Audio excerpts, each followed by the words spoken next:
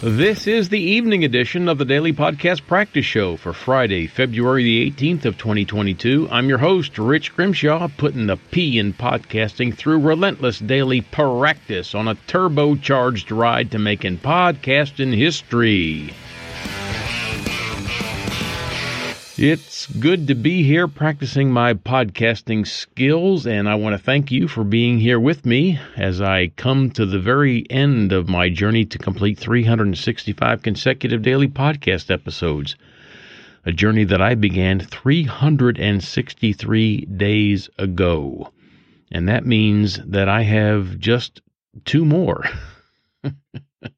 Yeah, today's Friday. I'm doing this show. And then I've got Saturday, and Sunday will be the last regularly scheduled episode of this podcast. And I won't know the fate of it until a little bit later. The first thing I'm going to do is take a couple of weeks off and do other things, like spend time with my wife.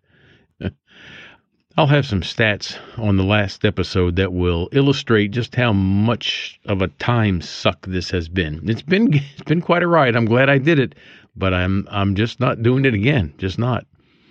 You can find each of these individually wrapped and environmentally friendly and ethically sourced and 100% sustainable podcast episodes over at the website dailypodcastpractice.com.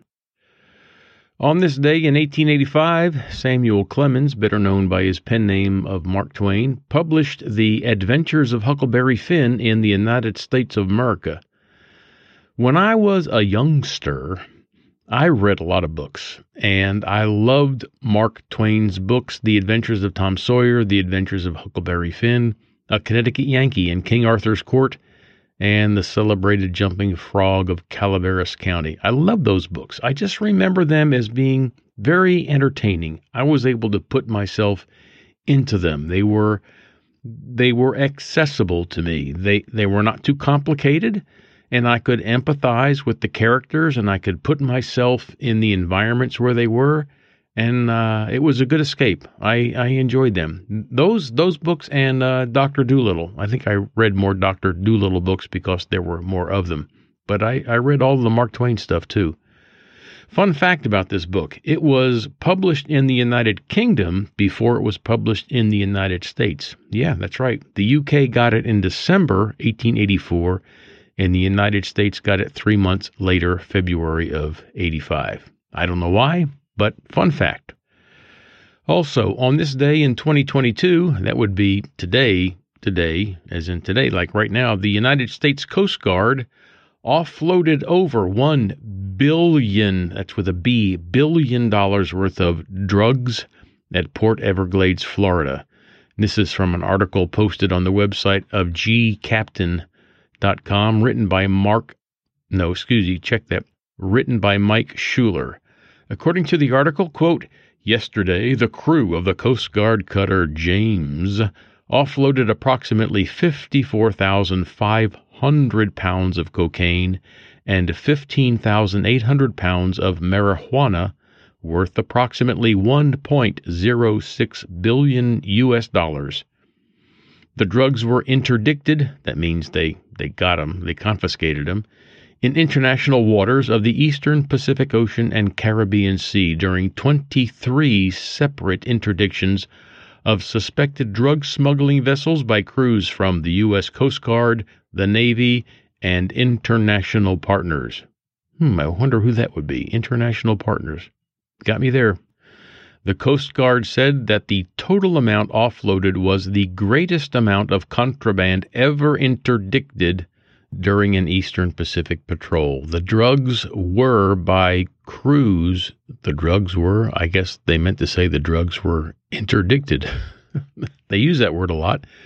They were taken by crews from the U.S. Coast Guard cutter James, His Netherlands Majesty's ship Holland, the U.S. Coast Guard cutter Stone, U.S. Coast Guard cutter Greaser, USS Milwaukee, U.S. Coast Guard cutter Northland, U.S. Coast Guard cutter Diligence, and U.S. Coast Guard cutter Margaret Norvell. Wow, that's a lot of ships and a lot of drugs, a lot of contraband. I cannot help but think that we should just make this stuff legal and regulated. I mean, we tried prohibition 100 years ago, right? And did it work? Heck no. So what makes us continue to think that prohibiting cocaine and marijuana and other illicit drugs should be any different? If you put some control over the distribution and sale and tax the bejesus out of it, you can use that revenue for treatment. And you have a point of contact for the people who are using it, and you have an opportunity to help them if they need help. Now, don't get me wrong. I'm not encouraging people to use drugs, and I don't think that it's wise to do it. But they don't need my encouragement. They don't need anybody's encouragement. They're going to use them.